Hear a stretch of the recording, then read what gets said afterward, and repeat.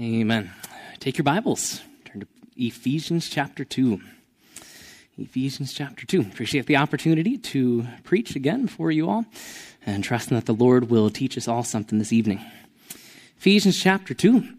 The title of our message this evening is Quickened with Christ. Quickened with Christ. We'll find that in our first verse of our passage here. Ephesians chapter 2 and verse 1. And you hath he quickened, who were dead in trespasses and sins, wherein in time past ye walked according to the course of this world, according to the prince of the power of the air, the spirit that now worketh in the children of disobedience, among whom also we all had our conversation in times past in the lusts of our flesh, fulfilling the desires of the flesh and of the mind, and were by nature the children of wrath, even as others. But God, who is rich in mercy, for his great love wherewith he loved us, even when we were dead in sins, hath quickened us together with Christ. By grace ye are saved. Let's have a word of prayer. Father, we're thankful this evening that we can examine your word and understand the incredible gift that you've given to us in our salvation. I pray that this evening we would understand a little bit more about your heart and how our hearts can be drawn closer to yours. Lord, would you open up our minds and open up our hearts today to your word? Would you illuminate your scriptures with your Holy Spirit? I pray that you would bind Satan from anything that he would like to do in this service. Lord, may you have free reign in this message tonight. We love you and we pray these things in Jesus' name. Amen. You might be here this evening and say, Pastor Aaron, the message of your sermon talks about quickness. I don't feel very quick this evening. I ate too many Christmas cookies over the holidays. I'm right there with you. I did the same thing. That's a different message. That's a message about being a good steward of our bodies, I suppose. But maybe you don't feel very quick tonight. Yes, I'm right there with you. In physical quickness, we may not be doing the best. But tonight we're going to be dealing with spiritual quickness. What does spiritual quickness look like? And we're dealing, when we talk about spiritual quickness, you probably know that the quickness is referring to life. It's referring to vitality. It's referring to energy. A spiritual quickness is a spiritual life again, a spiritual living.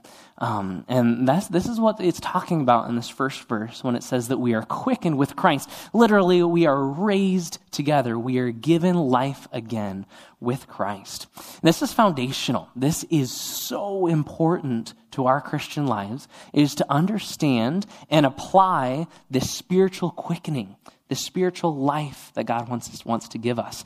And it's not just a life for eternal life, even though that's a part of it. Being raised together with Christ has a lot to do with our salvation, but it has a lot to do with how we live after salvation as well, living in that spiritual vitality, in that spiritual life.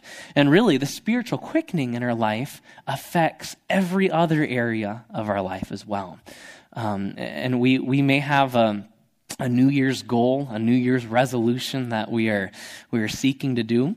And if you were to boil down each of our New Year's resolutions, unless it's something sinful, which hopefully it's not, but if your resolution is anything good, it's going to boil down to your life in Christ. Your life in Christ is going to affect your New Year's resolution. Even if it's something physical, even if it's something temporal, your relationship with God will pretty much determine whether you're going to stick with that goal or not. So this evening, we're going to be looking at being quickened with Christ, and we're going to start by looking at, number one, our unworthy past. our unworthy past. You're going to be impressed tonight. I alliterated. I don't normally do that. But we're going to have, maybe it'll help you remember it a little bit tonight. It just came to me. Usually doesn't. But hopefully it'll help us to remember these points. We got 6 points tonight, so you can kind of gauge it. The first couple points are a little bit longer. But we'll work through it together here.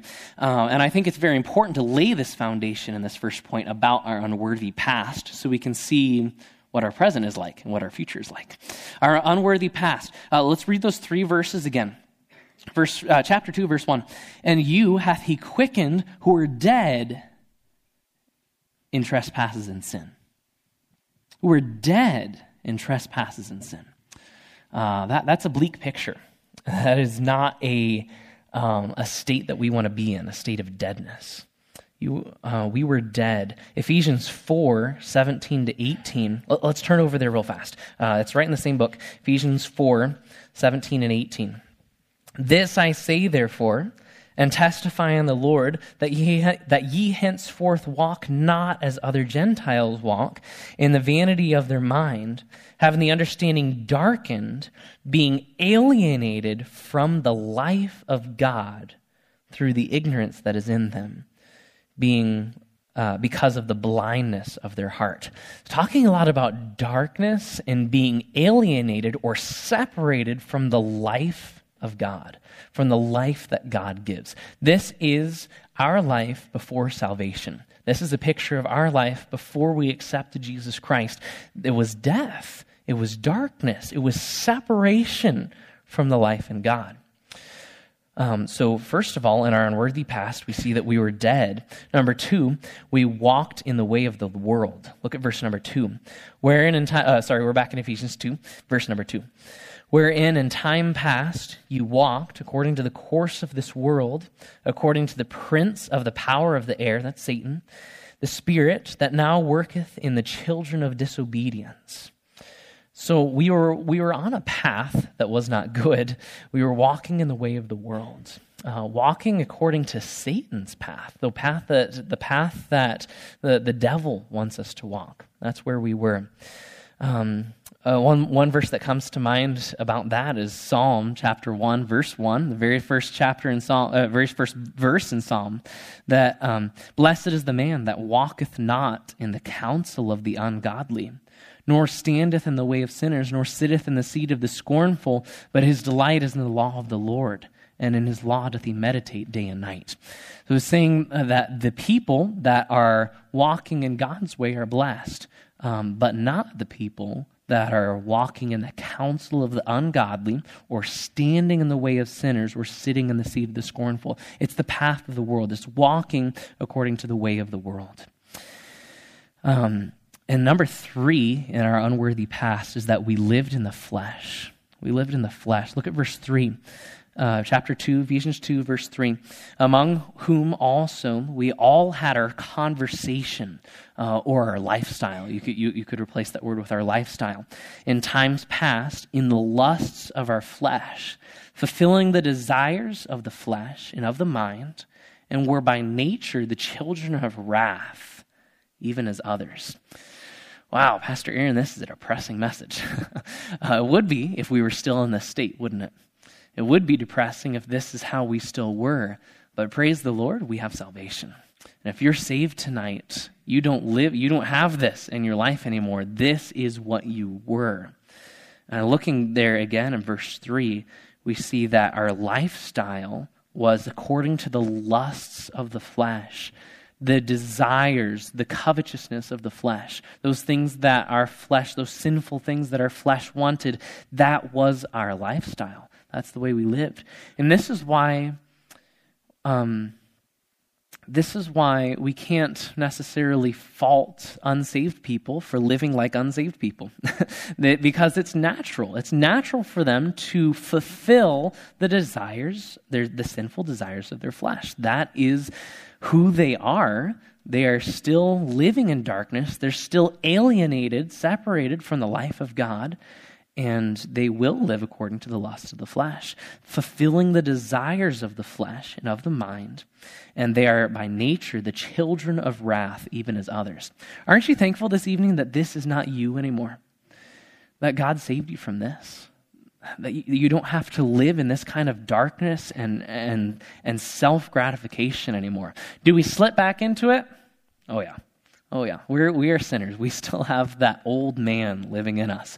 And we do still fall into this, into the lusts of the flesh and living after our own desires. But what I want to see this evening is the wonderful gift that God has given us in our salvation, not needing to live like this anymore, not needing to be to gratify ourselves anymore, because we have a higher purpose to live for. And that's going to be our next point here, is point number 2, our unblemished propitiation. Oh man, that was a stretch. Our unblemished propitiation. What is propitiation? It actually works really well with this passage. We're going to look at another passage that has that word propitiation in it. Propitiation is just something that is necessary to appease God's righteous anger against sin. It is something or someone standing in that gap and appeasing God's righteous anger against our sin. Who was our propitiation? Jesus Christ. He's the one that stood up and said, I'll take the punishment, I'll take the blame, I'll take the immense horrors of going to the cross in order to appease God's righteous anger against all the people that live on the earth. Jesus Christ was the propitiation. He was the one that appeased the anger of God. Our unblemished propitiation. Look at verse 4. But God,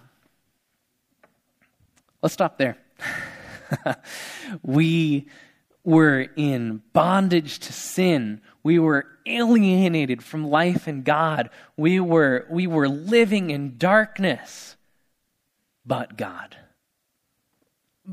chose to do something about it. God saw us in our need. And from the very foundations of the earth, He knew that we would sin. He knew that we would fail. He knew that we would live in darkness naturally. And He said, I don't want that.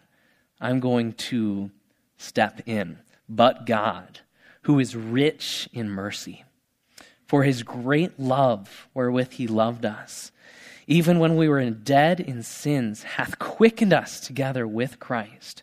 By grace ye are saved. That grace is the propitiation for our sins.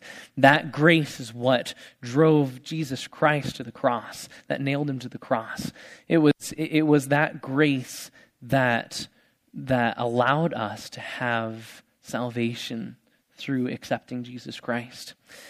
And that is our unblemished propitiation. Christ Himself was that sacrifice. Number 1, in this section, we see that He is rich in mercy. God is rich in mercy. That word rich, it means rich. It means wealth. It means a vast abundance. God is rich in mercy. Literally, He has a wealth of mercy, a vast store of mercy. Psalm 86:5, For Thou, Lord, art good and ready to forgive, and plenteous in mercy unto all them that call upon Thee. Aren't you thankful that it's to all that call upon Him? There's not somebody that's going to call upon God and God says, oh, my mercy ran out for him. No, that is not our God. God has mercy, plenteous mercy that never runs out, and it's to every person that calls upon Him. He is rich in mercy. He also has great love. He has great love. And if anybody knew about love, it was John. John writing the Gospel of John and the first, 2nd, and 3rd John.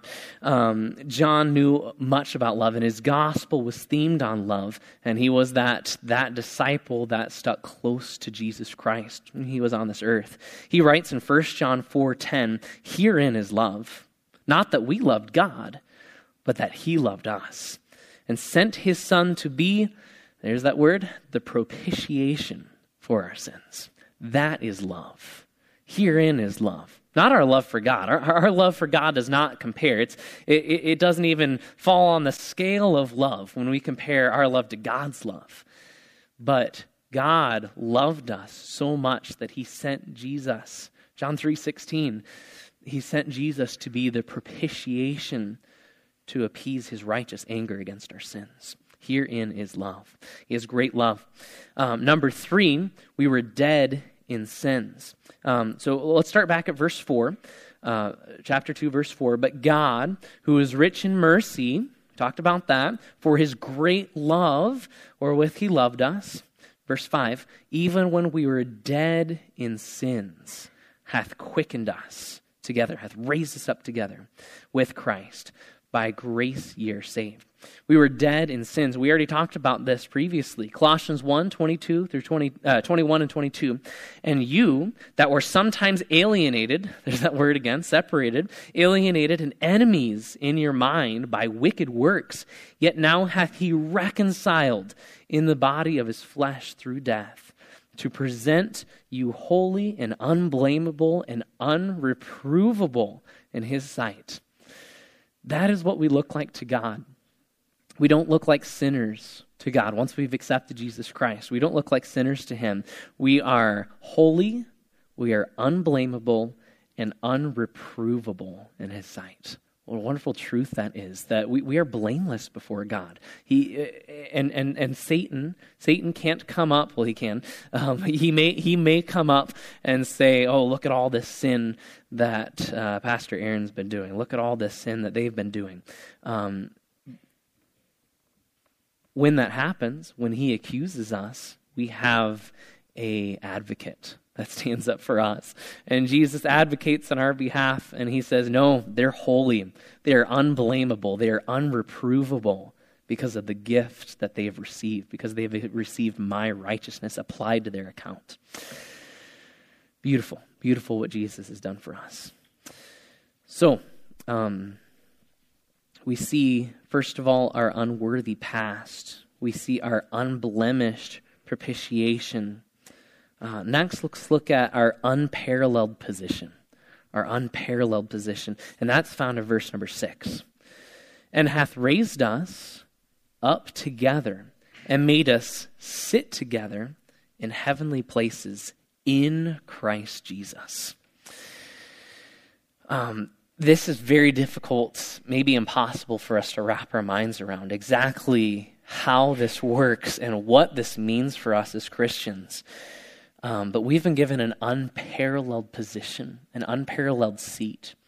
How much would you pay this evening to eat dinner with your favorite politician or your favorite sports player or your favorite TV personality or somebody that you look up to?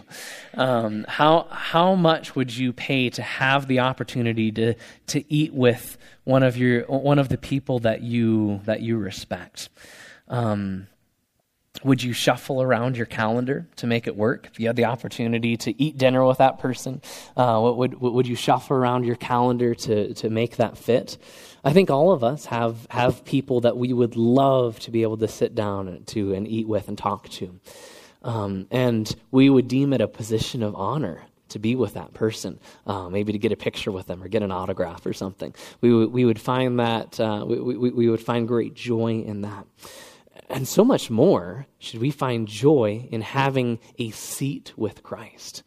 And it's not just a seat at the table with Christ, but a seat on the throne with Christ, seated in Christ. Let's look at that verse again. He hath raised us up together and made us sit together in heavenly places in Christ Jesus. And this is what we call this is where we get the idea of throne seat authority, that Jesus Christ has given us authority, the authority of Christ against the forces of darkness, against this world. We have authority because we are seated together with Christ.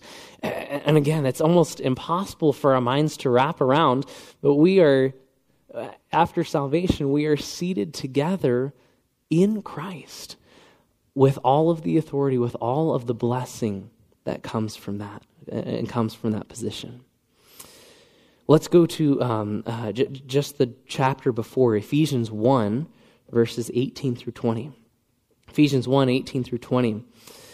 It says, the eyes of your understanding being enlightened, that you may know what is the hope of his calling, and what is the riches of the glory of his inheritance in the saints, and what is the exceeding greatness of his power to usward who believe, according to the working of his mighty power, which he wrought in Christ, when he raised him from the dead and set him at his own right hand in the heavenly places.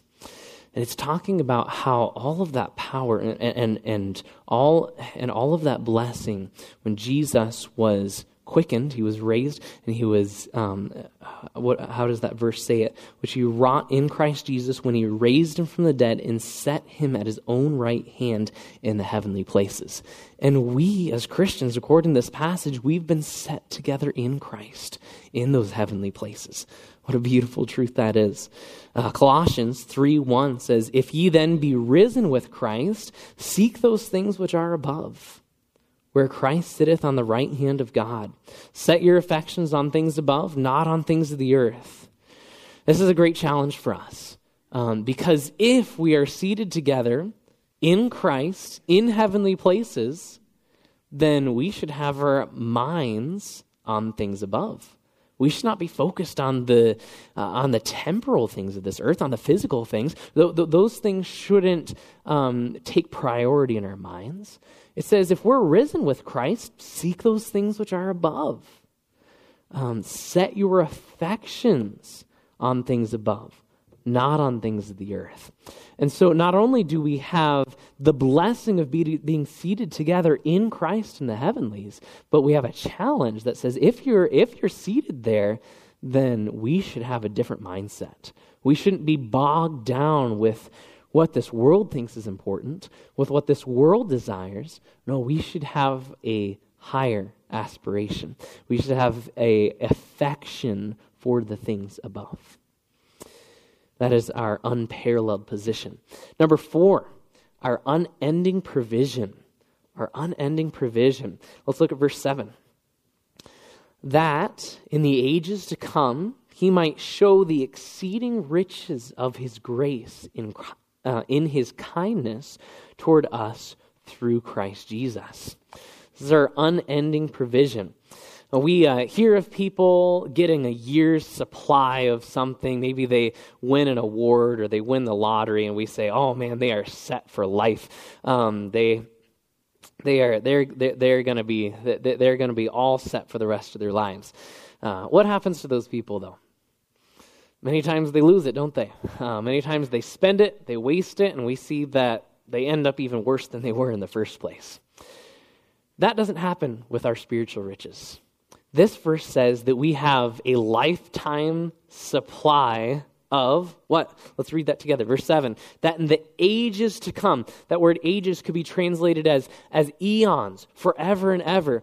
In the ages to come, he might show the exceeding riches of his grace in his kindness toward us through Christ Jesus. So through Christ Jesus, what he did for us, we have an unending provision of grace and kindness.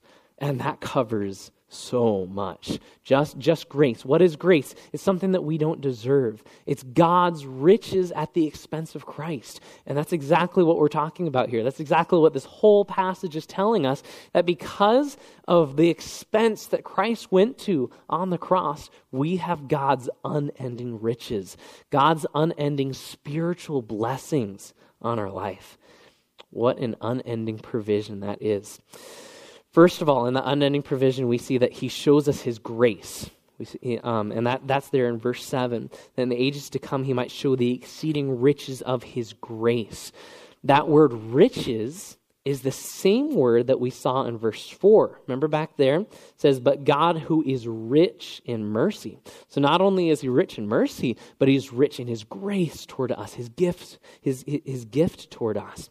It's the same word there that means a wealth or overabundance of this grace. And number 2, he shows us his kindness. That kindness could be translated as his goodness or his gentleness. And that's an awesome way to view God. That is a beautiful way to see our God. Yes, he's just. Yes, like the cantata program that we watched, the judge was somewhat of a picture of God the Father in that he has to judge sin. There has to be judgment for that, and God is just, and he does judge. But God is also gentle, and he's also kind, and he's also good toward his children. That's a beautiful side of God that sometimes we tend to skip over. We tend not to dwell on those things about the kindness and the gentleness of our God toward us. But you know what? We have an endless supply of that. It is an unending provision of his grace and of his kindness toward us. Point number 5, the unattainable price. The unattainable price. Let's look at verse 8. Familiar verses. For by grace are ye saved through faith, and that not of yourselves, it is the gift of God, not of works, lest any man should boast. Let's go over to Romans 3. Romans chapter 3. Keep your finger there in Ephesians. We'll head over to Romans chapter 3. We'll start with probably the most familiar verse in this chapter, verse 23. Romans 3:23. For all have sinned and come short of the glory of God. But now we're talking about salvation, being justified freely by his grace through the redemption that is in Christ Jesus, whom God has set forth to be a propitiation, that appeasement of wrath, propitiation through faith in his blood, to declare his righteousness for the remission of sins that are past through the forbearance of God. To declare, I say, at this time his righteousness, that he might be just, and the justifier of him that believeth in Jesus. Where is boasting then? It is excluded. By what law of works? Nay, but by the law of faith. Therefore we conclude that a man is justified by faith without the deeds of the law. Because all that we have to do is believe. All that we have to do is put our trust in Jesus Christ for salvation. What can we boast about? And if anything, this evening, I think this message and this passage that we're going through, Ephesians chapter 2, should cause us to think about the incredible gift that God has given us, and that we don't deserve it. We've not done anything to deserve the goodness of God. He has given all of this freely, in spite of us. In spite of how wicked and sinful we are, God has given us these incredible gifts. And this is what we're talking about this unattainable price. This is something that we couldn't attain to. There's no way we could have paid for our sin. There's no way that we could have appeased God's wrath on our own. The only appeasement would be eternal damnation in hell. And none of us wants that. But we were given a gift. We were given the payment for that unattainable price through Jesus Christ. And I'm thankful that when we get to heaven, we won't be carting around a wheelbarrow of crowns and saying, look what all I did to achieve salvation. Wouldn't that be miserable? Wouldn't that be an awful time to go around every corner and somebody's bragging about how they got to heaven? No, God's not like that. God says, I'm going to give it to you freely. You're not going to have to work for it. You're not going to have to live a life of penance, or you're not going to have to walk on your knees mile after mile. You have the opportunity of a lifetime to accept a free gift. What a privilege that is. Point number 6, and our last point this evening, is our unfathomable path. Our unfathomable path. Our unfathomable path. And that's found in verse 10. It says, Ephesians chapter 2, verse 10, for we are his workmanship, created in Christ Jesus, unto good works, which God hath before ordained that we should walk in them. Our unfathomable path. 1 Corinthians 3:9 says, for we are laborers together with God. Ye are God's husbandry, ye are God's building. That's exactly what we're seeing here in verse 10. For we are his workmanship. We are God's creation. We are God's building that he is still working. He's still working on me. 2 Corinthians 5:17, therefore, if any man be in Christ, he is a new creature. Old things are passed away. Behold, all things are become new. Literally, he is a new creation. He is a new masterpiece that God is working on, that God is building. He has become new. Those old things are passed away. And that outlines a path for us. Our life is no longer our own, but we are on a path that God wants us to walk, to be built up in him, to become more like him, to be like Christ, to pattern our life after Christ. He's given us the blueprints in his word, and he wants to build us up layer by layer, brick by brick. He wants to build us up on this path to spiritual maturity. And this is kind of the culminating point in our message, because this is where we need to be. This is the outcoming of everything else that we've seen.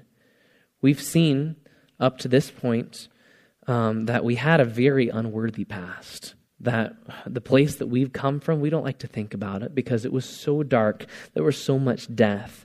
But we were given an unblemished propitiation, a sacrifice that would appease the wrath of God.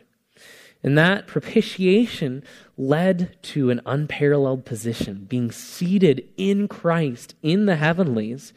We have an unending provision through the grace and the kindness of God forever to us. And we were reminded of that unattainable price, that we couldn't have done this on our own. Jesus Christ did it. And that should lead us onto this unfathomable path, this path to good works that God wants us to be on. Let's look there again in verse 10. For we are his workmanship, created in Christ Jesus unto good works.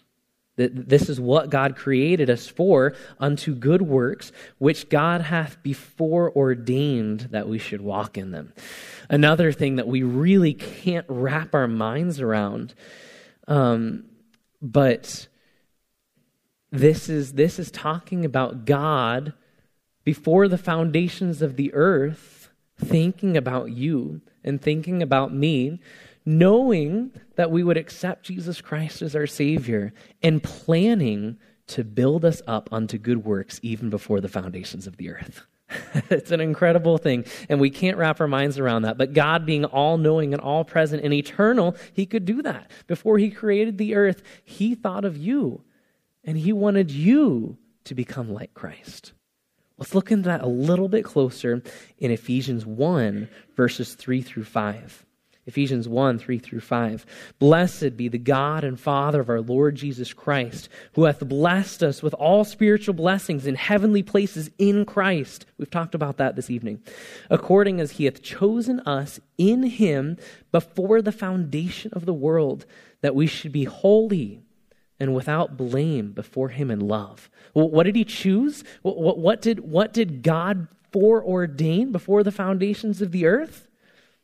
What does it say there? It says that we should be holy and without blame before him in love. Verse 5, having predestinated us unto the adoption of children by Jesus Christ to himself, according to the good pleasure of his will. God predestinated us. He foreordained us to be on this path of spiritual maturity, to be built up, his workmanship, brick by brick, step by step, to become, to come into the image of his Son. Before the foundations of the world, God thought of you. It's a new year. It's a time of excitement. It's a time of thinking about all the possibilities that this new year is going to bring. And we as Christians have a lot to be excited about.